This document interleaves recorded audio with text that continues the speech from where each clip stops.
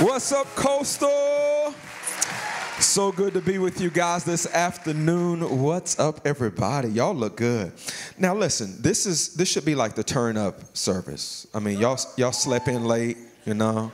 This is like the 11:30 service. Y'all had a good nap this morning. Got your cup of joe. Y'all ready to go? All right. Now listen, I don't know, how many of you all were here last time I was here? All right. How many of you all, this is your first time seeing me before? Okay, well, see what happens is that your church is just so awesome that you've like doubled in size in like 6 months or something crazy. Don't take that for granted. You're in the middle of a revival. And man, celebrate that. Bring people to church with you. Let's see what God's going to do, all right? But anyway, I was with you a few months ago, and I pastor a church called Alive Church. So I love alive environments, okay? That means that whatever I'm preaching, you got to act like you like it, because if you do that, then I preach better, okay? So I like a lot of engagement. Somebody say amen. Come on, somebody clap right there, act like your favorite team just scored a touchdown, all right? The worst thing you can do when you got, a certain kind of preacher is sit there and just kind of look at him, because I'm just going to look back at you and we're just going to have a boring time together. But if you get excited, I'm going to get excited. And so God's going to bless it. Amen. Anyway, my name is Pastor Ken. I pastor Alive Church Orlando. Can you hand me a piece of tissue, please? Would you give it up for Gabe? He's my creative director, and Pastor Scott. Excuse me, I know that was so inappropriate. I forgot I was chewing gum, and I'm like a big kid. I'm so sorry.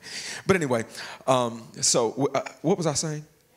And I got Scott too. Scott, he's my executive pastor, and he's just like the man. They clapped a little bit for you. I don't know why. Come on, clap like you clap for Gabe, for Scott. Scott's the man. He's actually, he's the one who tells me everything to do anyway. But anyway, I pastor a church in Alive Church in Orlando. So how many of you all know people that live in Orlando? Let me see by show of hands, all right? And so if you want to do them a great favor, text them tonight or call them and let them know that there is a life-giving church that is launching in Orlando. Our main campus is in Gainesville, and so now we have Gainesville, and we also have Orlando. It is launching on September the 22nd. And so right now, over the next 3 months, we're just putting together what I consider to be the best launch team ever, all right?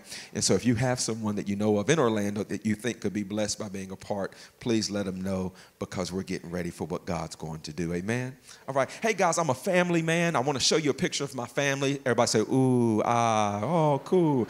That's my wife. We've been married. It'll be 20 years in a couple weeks, July 3rd, 20 years. Come on, clap for me. I made it this far by faith. Come on, somebody, all right? And so from our marriage, we have these 3 beautiful kids. My oldest, her name is Hannah. She's 14 years old. She's going to the 9th grade, so I have a high schooler, so I need special prayers.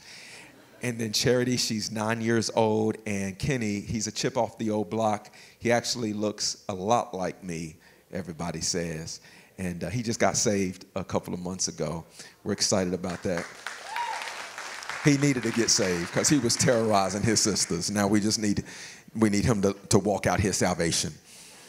But anyway, that's the Clater family, and we're happy to be able to serve you guys today. Anybody ready for the Word of God? Are you ready? Are you ready? Come on, I can't hear you. Are you ready? Come on, everybody smile like I'm ready, I'm ready, I'm ready. Let's go. I believe we've saved the best for last. I believe that with all my heart. So let us pray. Father, we thank you for who you are and what you're doing in our hearts and in our minds today. We declare that our lives will never be the same again after not just hearing, but doing the Word of God, because you said it's the doers that shall be blessed.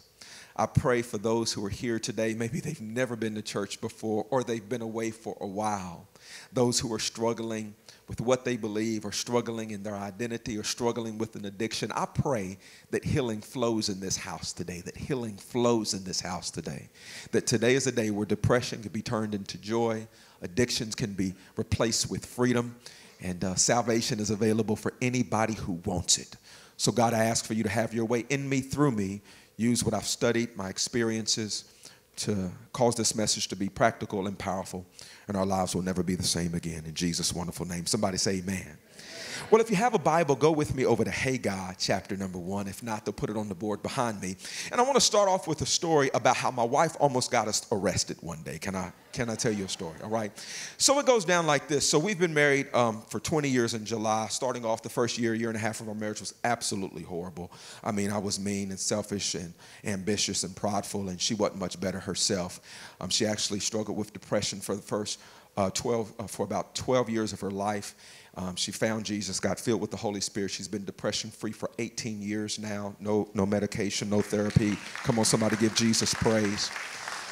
But when we first got together, our marriage was headed for divorce. And so when we got hold of God's word, there were some things that I learned. I learned how to submit to her and to serve her and to love my wife like Christ loved the church and gave himself for it. And she learned how to do it vice versa. But one of the things that we implemented 18 and a half years ago was Friday night date night. And so every Friday night for 18 years, we've dated each other. I mean, the kids know it. They say, oh, y'all going out tonight? I mean, everybody knows we're going out. We get a babysitter. We've done, because, you know, we got to keep our marriage fresh, you know, and we got to date each other. We can't let ourselves get stale. And so one day we were out on our date night. We were in Gainesville. Go Gators, shameless plug. Come on, somebody. Gainesville's a smaller town up northern Florida, if y'all don't know where in the world that is. We was coming down University Avenue, and it was a traffic jam, 10 p.m. at night in Gainesville. There's not traffic jams in Gainesville at 10 p.m. And we looked up ahead after we had sat there for a moment, and we noticed there was a lot of police cars. And what it was a sobriety checkpoint. And so we sat there for a moment, but we had a newborn that was at home. And so I got the bright idea that I was going to bust a U-turn in the middle of the sobriety checkpoint. 2 yellow lines. I said, I'm not waiting no longer, you know. So I decided to bust a U-turn, and I didn't think anybody saw me. But as soon as I did that, whoop, whoop, you know, blue flashing lights. Guy was on a motorcycle, police officer pulled me over on a side street. He comes up, he does his due diligence. He's like, license and registration, please.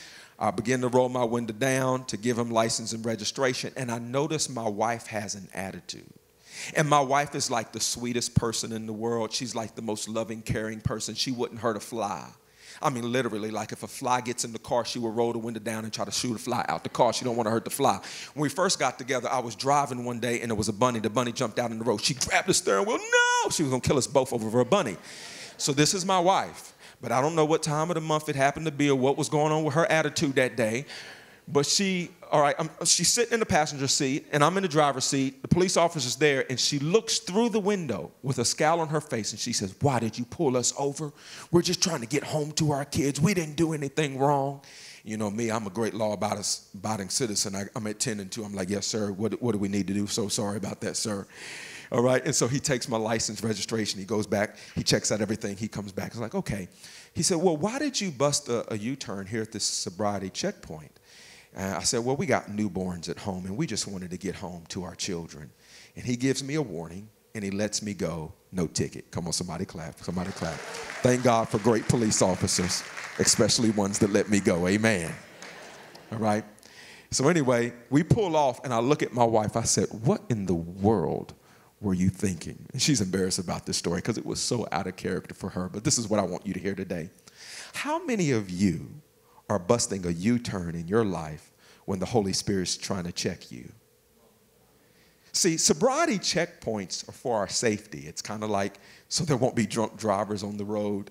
And what I did is I didn't want to go through the checkpoint, so I wanted to come up with my own thing. And it dawned on me how many of us, instead of going God's way, we come up with our own way when the Holy Spirit's trying to check our attitude or our perspective or our motives. We say, no, God, I don't want to forgive. No, God, I don't want to turn the other cheek.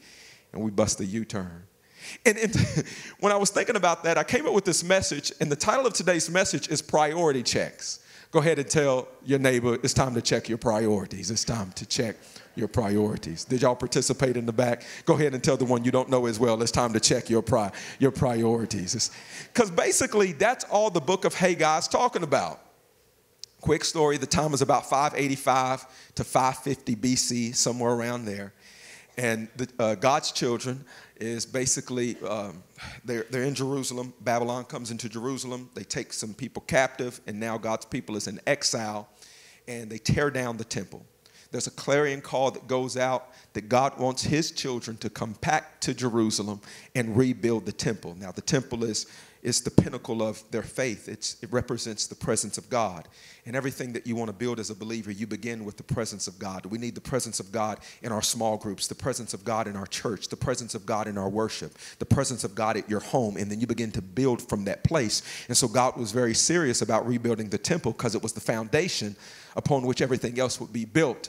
So one by one, his children began to come back in to Jerusalem from exile. And they all came in, and you know what they did? They started playing golf. They started watching NASCAR. They were chilling out on the beach, just hanging out. I don't know what they was doing. But basically, the story is it was 15 years later, and the temple still wasn't rebuilt. Why? Their priorities were out of order. Kind of like some of us today. We have a call of God on our life, but not right now. I want to sow my wild oats right now. I'll do the whole God thing later on. And so what happens is that they wasted years of their life, and God couldn't stand it. He raises up a prophet, and his name is Haggai, okay? And basically, Haggai comes with the word of the Lord, and his full assignment was to help God's people have a priority check, okay? And he starts right here in Haggai, chapter number 1, verse 1. Let's read it together. Are you there? Say, I'm there. I said, if you're there, say, I'm there. Haggai chapter 1, verse 1, it says, in the 2nd year of King Darius, on the 1st day of the 6th month, the word of the Lord came through the prophet Haggai to Zerubbabel, son of Shealtiel, governor of Judah, and to Joshua, the son of Zozadak, the high priest. This is what the Lord Almighty says. These people say the time's not yet come to rebuild the house of the Lord. Y'all know what that is? Procrastination. Everybody say procrastination. That's when you say, well, I'm going to obey God, but not right now. I'm going to forgive them, but not right now. I'm going to join that group, but I'm a little busy, right? It's just procrastination. You put your obedience onto a future date, okay? And so that's what they was doing. Verse 3, then the word of the Lord came through the prophet Haggai. He says, is it time for you yourselves to be living in your paneled houses while this house remains a ruin? All right. Now, a paneled house was simply a nice house. All right. So if you have a house in America, I don't know if you know this, but it's a nice house. Okay.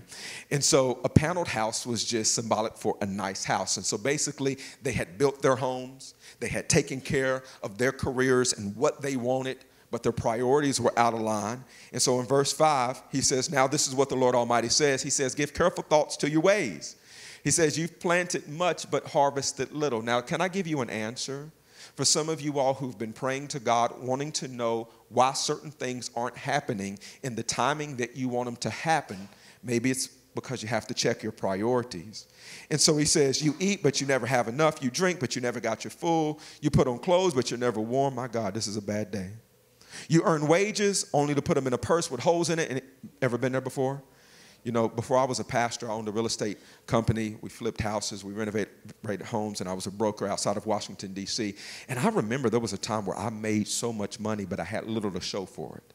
Because it was like I had a bag, but that bag had holes in it. Anybody ever been there before? It's just like, yeah, I'm making money, but where is it going? Maybe it's your priorities. My priorities were out of line. Verse 7, this is what the Lord Almighty says. He says, give careful thoughts to your what? To your ways. Y'all reading along, right? He says, listen, don't just come to church and hear a good sermon, but don't do anything with it. Like, for real, check this out for a moment. Like, think about this one for a second. Like, meditate on this and just consider your ways, your perspectives, your mindsets, your behaviors. Think about your conduct for a moment. And then he gives them an assignment. He says, go up to the mountains, bring down timber, and build my house so that I can take pleasure in it and be honored. I love this, because it lets us know that God is honored when we build his house. See, some of us think, well, it's the pastor, you know, Pastor TJ is going to do it. Shayla's going to build the house, or the people who work for the church, they're going to build the house of the Lord. No. Every born-again believer has a responsibility to put our hands to the plow and not look back and build something that's bigger than ourselves. And all of our parts fitly join together to make up the body of Christ. And so we have to be about our Father's business. And so verse 9, here it goes again. He says, you expected much, but see, it turned out to be little. Ever been there before? And what you brought home, I blew it away. And then he gives the answer to why this is happening.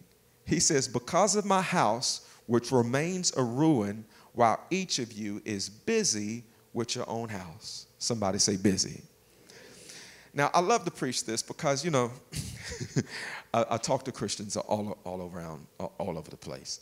And sometimes we make the devil and Satan this big deal. Like, the devil is just so busy and he's stealing this and he's destroying my marriage. And maybe that's the case in some instances. But the truth is that the devil is defeated and he's supposed to be underneath your feet. Just quit letting your foot up and he won't get out from under it. You hear what I'm saying? But the greatest enemy that we face in our generation is probably not the devil or Satan. It's your busy schedule. And some of us, we're too busy to hear from God. We're too busy to hear the still small voice of God. We got 100 notifications probably going off right now. Half of us on Twitter right now. We're focused on things that don't have any internal value at all. And God is like, listen, would you check your priorities? We're too, see, I wish I had time to preach to you about the power of margin. See, we need margin in our schedule. If you're that person that I just don't have the time, listen, you're doing too much. I wish I had time to preach to you about the power of the Sabbath.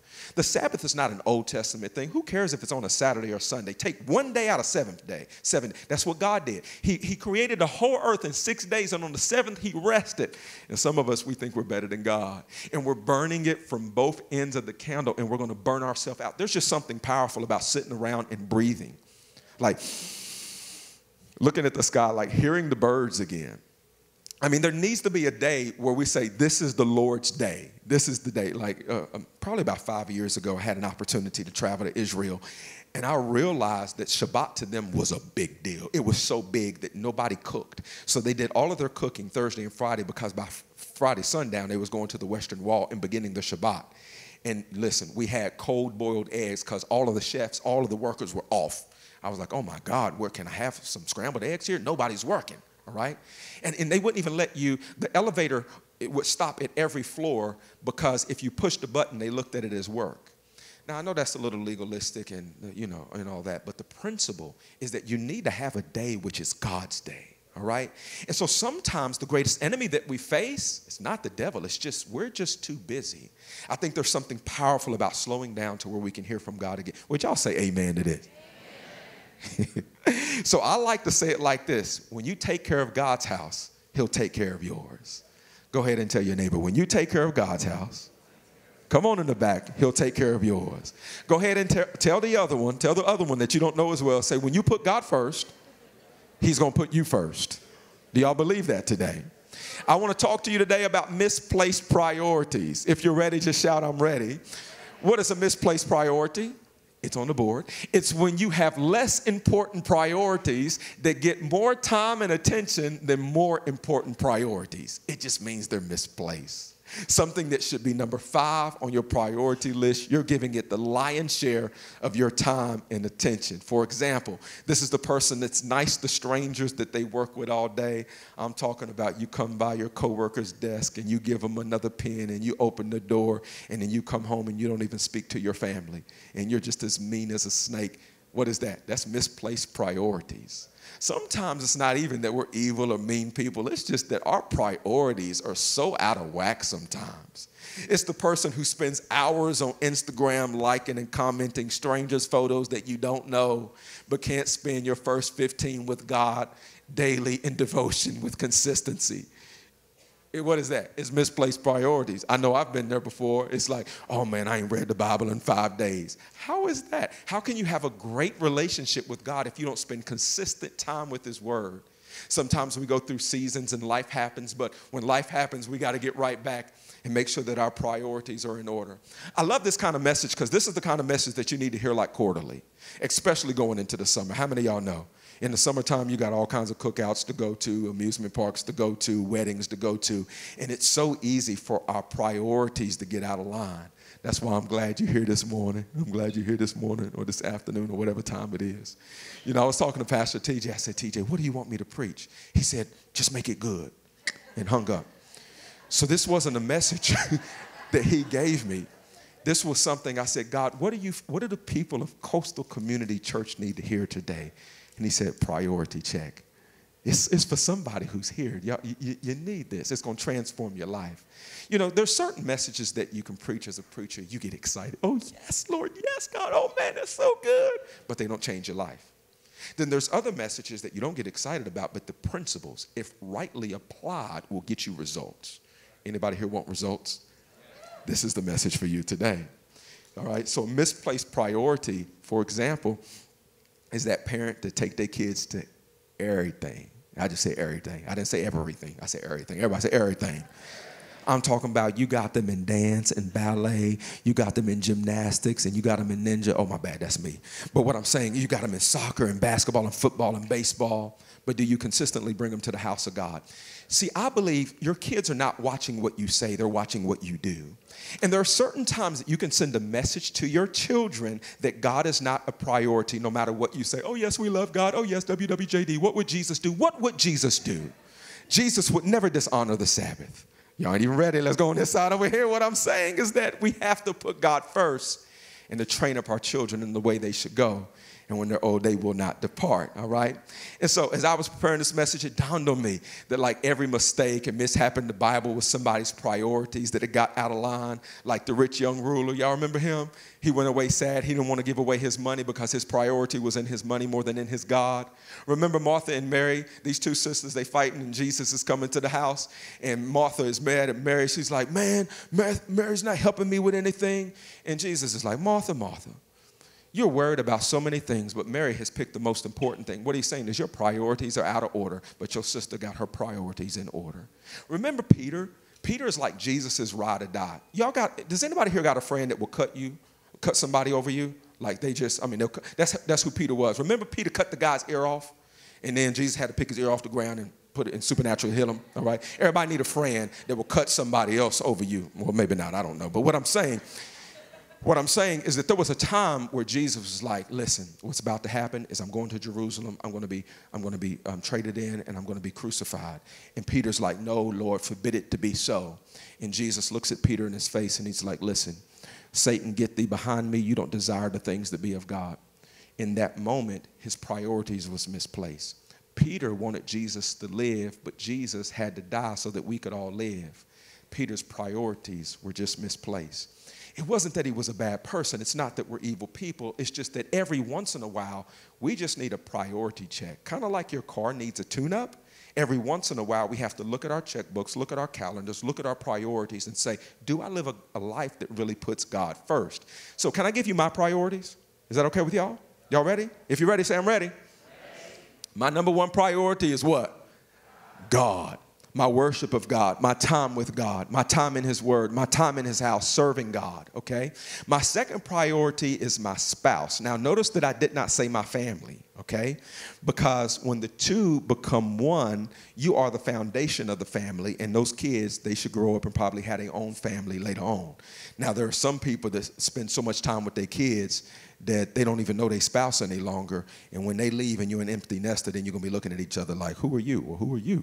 And we don't want that to happen. So listen, my priorities are God, spouse, kids. And then I added this one, me, because I figured out, I'm 41 years old now, that if I don't take care of myself, nobody else will. And you taking care of your emotional health and your mental health and also your physical health is so important, because if you don't do that, you ain't going to be able to take care of your kids, your spouse, or the call of God that is on your life. Am I preaching all right to you? These are principles, guys. Oh, what about number 5, work? Now, I am an self-confessed workaholic.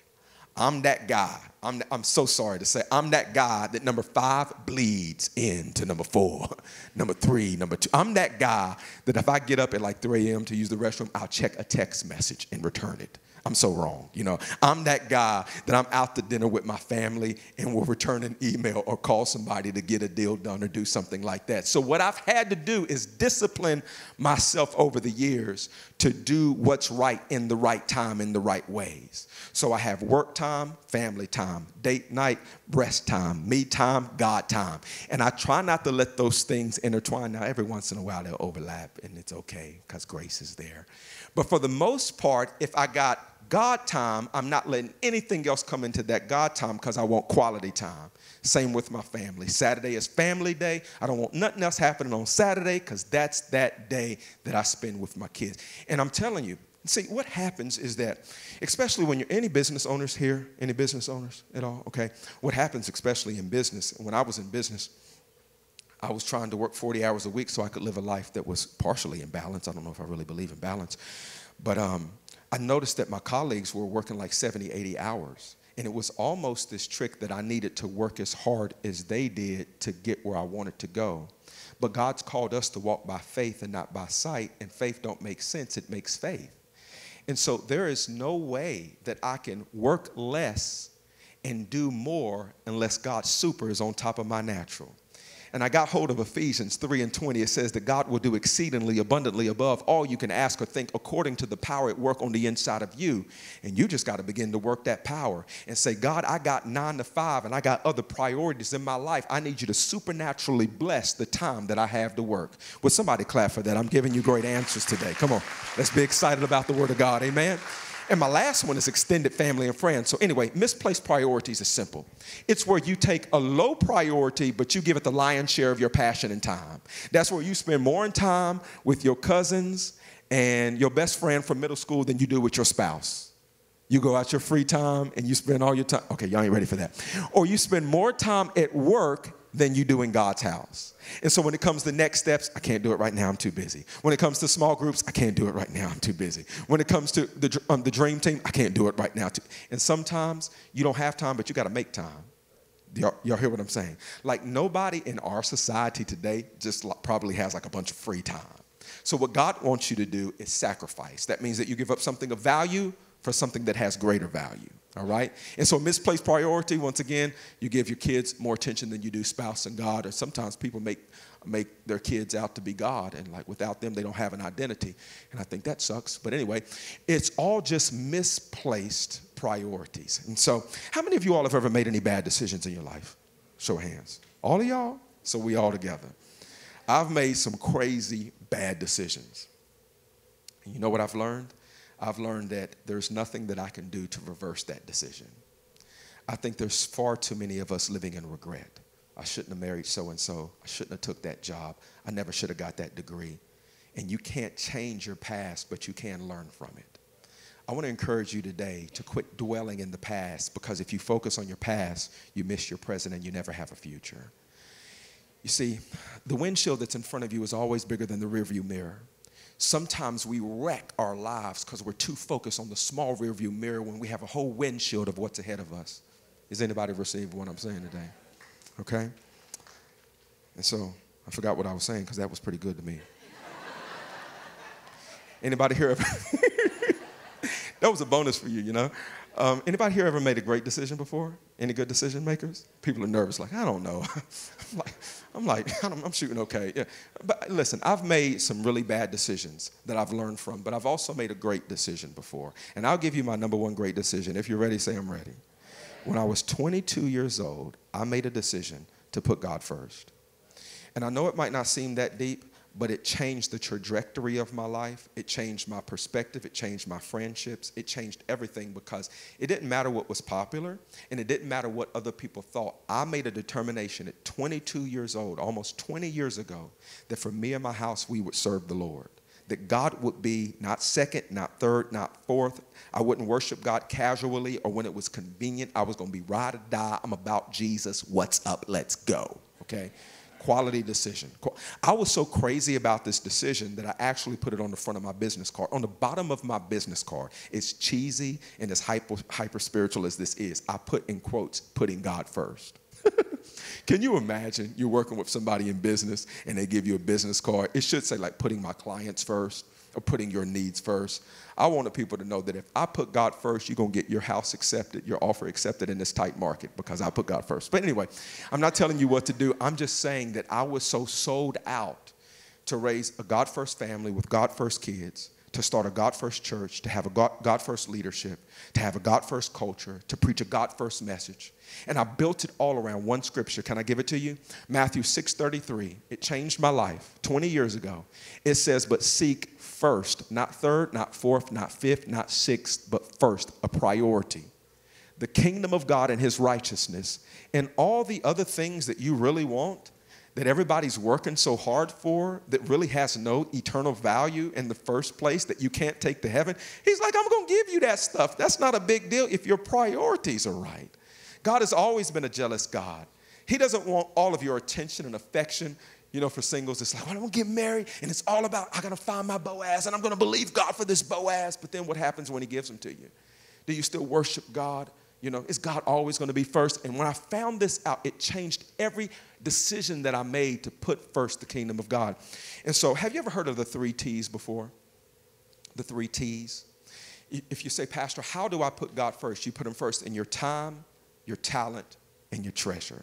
Say your time, your talent, your treasure. If you make a decision today to put him first in the 3 T's, you will be well on your way. Just try it. Take a 90-day challenge. Put God first in your time. That means you roll out of bed, okay? Go get your cup of joe so you don't fall asleep. Then get your Bible. Spend 15 minutes at least with God. 5 minutes of the word, 5 minutes of prayer, 5 minutes of worship. You might not have an hour like some theologians, but everybody got 15 minutes. Even if you got to go to work at 5 a.m., you can get up at 4:45 and give God. Listen, if you give God the first part of your day will be better. If you give God the first part of your week will be better. It's the law of first fruits. Give God the first, he blesses the rest. Is anybody with me today? All right? All right. Everybody say time. Talent. That means that everybody here at some point, we want you serving on the dream team. And it's not because your church needs help. It's because you need to serve to be like Jesus. Jesus says, I didn't come to serve, to be served, but to serve. He literally washed his disciples' feet to lay out an example of what it means to be a part of something that is bigger than yourself. Everybody here can pour a cup of joe. Everybody here can get on a camera. Everybody here, I was going to say can get in kids' church. I personally can't do that, but it's okay. Bless God. I will probably mess that up big time. But anyway, but all of us, we can open the door. We can do something. And there's something, watch this, we will not grow the way God wants us to grow until we give back our talent. But the last one is like the most important one. It's the treasure. And you know why it's the most important? Why do you think it's the most important? Yeah. Yeah. I like that. God will bless you more with what you give. He'll give you more, pressed down, shaken together, running over. But the Bible says this, where a man's treasure is, that is where his. That means that you love what you give towards. Wherever your money is, that's really what you love. I like to say it like this, well, talk is cheap. And God doesn't want us just to talk. Have you ever been in a relationship with somebody that say they love you, but they abuse you? And it's like, how in the world are you treating me this way, but you say you love me? It don't matter what you say. It matters what you do. When it comes to God, we can say, oh, God, we love you. We worship you. I love this song. I love you, Jesus. But then he looks at your giving, and your giving, what you do, doesn't match what you say. And God is saying where your treasure is, that's what you really love. Can I give it to you the way he gave it to me? And I'll be done. I'll be out of your hair. I'll be done. All right. I need your participation. You ready? How many of you all are going on a cruise sometime this summer? Let me see by a show of hands. Anybody? Where are you going? Please take me with you. You took too long, girl. How many of you all are going abroad this summer somewhere? You going? Where are you going? France, please take me with you. All right. How many of you all are going to Disney or any amusement park anytime this summer? All right. Kid back there like, yeah, I'm going to see Mickey. Yeah. All right. How about this one? How many of you all are buying a new house anytime soon? New house? Anybody need a new house? Woo, woo. Come on, girl. Get your keys. All right. How many of you all are buying a new car? You know, your car is raggedy, about to fall apart, and you need a new one. All right. What about a new phone? Anybody getting a new phone anytime soon? Yours is cracked and jacked. All right, all right, how about this one? I like this. How many of you all will probably go to Starbucks sometime this summer and get a latte or a coffee or something? Let me see by a show of hands. Starbucks is doing good business, my God. How many of you all lifted your hand for any of that? Keep your hand up for a moment. Everybody look around. That's like the majority of everybody who want to participate. And this is what the Lord gave me to share with you. That if you do any of those things before first giving to him, your priorities are probably misplaced. Nobody's clapping on this side. Let me go on this side and see if I can get, can I get a couple? Ain't I telling you the truth today? Think about it for a second. Like I've been pastoring, I've been in ministry for 18 years. I've been a lead pastor for 12 years. I've preached all around the world. And what I've noticed is that sometimes what we do as Christians is we don't understand how important this giving part is. And we say to God, I can't afford to give. And it's not true. That's not true. God just has to be first. So sometimes we say, I can't afford to give to God, but we got our hair done. We got our nails done. Our kids in private school. We got them in daycare. We're getting a new car. We're going on a cruise. And we say, God, I can't afford to give. And here's the word of the Lord, guys. This is it. Just think about this for a moment. Think about it. I think the greatest sin of our generation is overconsumption. That we are literally living off 105% of what God gives to us. And that's why we struggle so much, like in debt. We're just living. And what we have to do, and some people need a money miracle. You don't need a money miracle. You just need to steward what you have and spend less and make more. It's not a miracle that you need. You just need stewardship and discipline. And so what I've learned is people say, I can't afford to give, but they still get coffee. They still go on a cruise. They still go to Disney. They still got season passes. And God says, I'm fifth. And I don't want to be fifth or fourth or third or second. I want to be first. And whenever I give to you, if the first thing you do is give back to me, not only will you have coffee, you can own the coffee shop. Not only will you go on the cruise, you can own the cruise line. See, God needs you to be faithful over the least so that you can be made ruler over the much. And that's why I love it that he talks about percentages, because we all have percentages, you know, like 10%. Like I've been giving God, like here's my story. So when I was 22 years old, somebody invited me to a church kind of similar to this one outside of Washington, D.C., and it was on a Tuesday night, right? And they invited me, and they made me a cake. And I came because I like cake. I didn't even know that people went to church on Tuesday night, but I never forget it because there was a guest preacher that was there, and I had the MapQuest of how to get to the church. I remember MapQuest. It was before Waze and everything. I didn't know the name of the church. I didn't know who the pastor was. I like cake, so I came. There was a guest preacher. And after the guest preacher sat down, the pastor of the church stood up, and he says, you give in tithe, which is 10% of all of your increase, whatever God gives to you, and you give in offerings, is the one area in the Bible that God gives you, the believer, the opportunity to test him to see if his word doesn't work. Then he gave us a scripture. At 22 years old, I had $100,000 of debt, and my marriage was headed for divorce, but I had a pure heart. And he gave me Malachi 3:10. It says, bring all the tithe into the storehouse, that there may be food or provision in my house. Kind of sounds like Haggai. That God has always been serious about his house. Not the brick and the mortar, but the place where his people gather together, where needs are being met. And then he says, and try me in this, or prove me. I like this word because it literally means we can test God in this area and see if I won't open for you the windows of heaven and pour out such a blessing that there ain't room enough to receive it.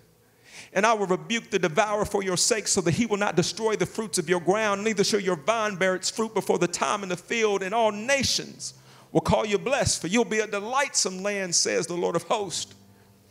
And I began to give, not because I had a lot of money, but I had a lot of obedience. And I just wanted to trust God. I started giving at 20%. I'm that guy that I just jump in the deep end, and I learned how to swim later on. I started giving at 20%, and over the last 20 years, I don't share with people about giving because I'm a pastor. I share with people about giving because I'm in love with Jesus. And he gave his all for us. And the least we could do is when he gives to us, make him a priority to go and give back to him. Because where our treasure is, that's literally where our heart is also. And I just know the same God that did things for me, that when I began to give him the first, the rest was blessed. He's going to do it for you. And I'm not just talking about financial blessings. I'm talking about you being in love with Jesus. I'm talking about this connection that you have with the high priest. When you give back to him as a form of worship and you put his house first, he'll put your house first. No longer would it be like stuff is being blown away. But God will look at you and say, this is somebody that I can trust. Is that good for you guys? Can I pray for you? Can I pray for you? Thank you so much. Father, we thank you for every person that's here today. And I just thank you that there are people here, maybe they're new to this whole church thing, but they have that childlike faith that I had when I was 22 years old, just coming off the street. And I made a decision that I was going to put you first in my time, in my talent, and in my treasure. And I've seen you over the years provide for us, no matter who's in the office, no matter if the nation is in recession, no matter what's happening, I've sensed that closeness with you. And I pray that from this day forward, there will be other people that will make that same quality decision. So I pray for faith. I pray for their obedience right now. I pray that they have an ear to hear. And I pray the next time that I'm invited to this church, if I'm ever invited back, that they'll see me in the foyer and say, thank you, Pastor Ken, for not preaching to me something that's just candy, but giving me something that challenged my priority to put God first, not second, not third, not fourth, and look at what's happened in my life. That's my prayer, Lord. And with every head bowed, every eye closed, The best decision that you could ever make to put God first would be accepting Jesus. Listen very carefully. We've all sinned. We've all fallen short of the glory of God. Myself, I'm the chief sinner among all of you, but the good news for me is that I don't have to pay the price for my own sin. Years ago, I made a decision to accept Jesus, who paid the price for every lie and everything that I've ever done that was contrary to his will and his way. The good news for you is no matter how many mistakes you've made, how much you've missed the mark, or what you even believe, Jesus stands and he knocks on the door of your heart and he asks for you to simply let him in. You don't have to be a perfect person to be a forgiven one. You just have to be surrendered. And I want to pray for people. I mean, there's probably been so many people today that just made this decision to be with Jesus today. And I want to give you that same opportunity. I believe that we've saved the best for last. If you're here today and you're not sure, I mean 100% sure where you would spend the rest of eternity, you say, Pastor, I'm not sure that my sins have been forgiven. I'm not sure that I'm a child of God. I'm not 100% positive but that my name would be found in the book of life. But I want it to be.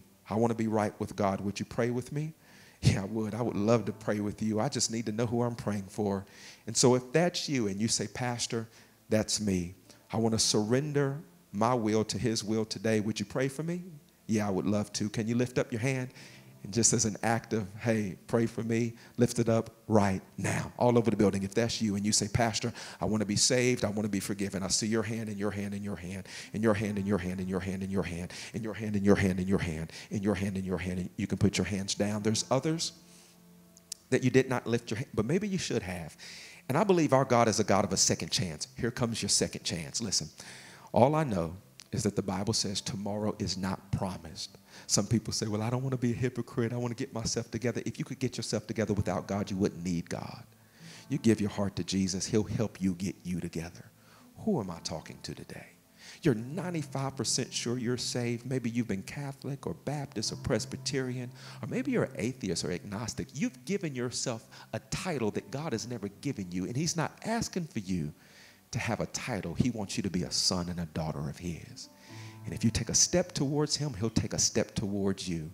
If you did not lift your hand, but you should have, here's your second chance. Lift it up right now, all over the building. Who else is that I need to pray for? I see your hand and your hand and your hand and your hand and your hand. Anyone else? Come on now. Let's pray this together. Nobody pray alone. Say, Lord Jesus. Come on, I can't hear you. Say, Lord Jesus, come into my heart today. Forgive me of my sins. From this day forward, I give you me. Thank you so much for dying on the cross for my sins. Today, as an act of my will, I choose to believe. Lord, restore me, heal me, deliver me, save me, and then use me. From this day forward, I am yours, you are mine. I'm a child of God. In Jesus' name, amen. Come on, church, would you put your hands together? Come on, would you give God praise? Love you, Coastal community.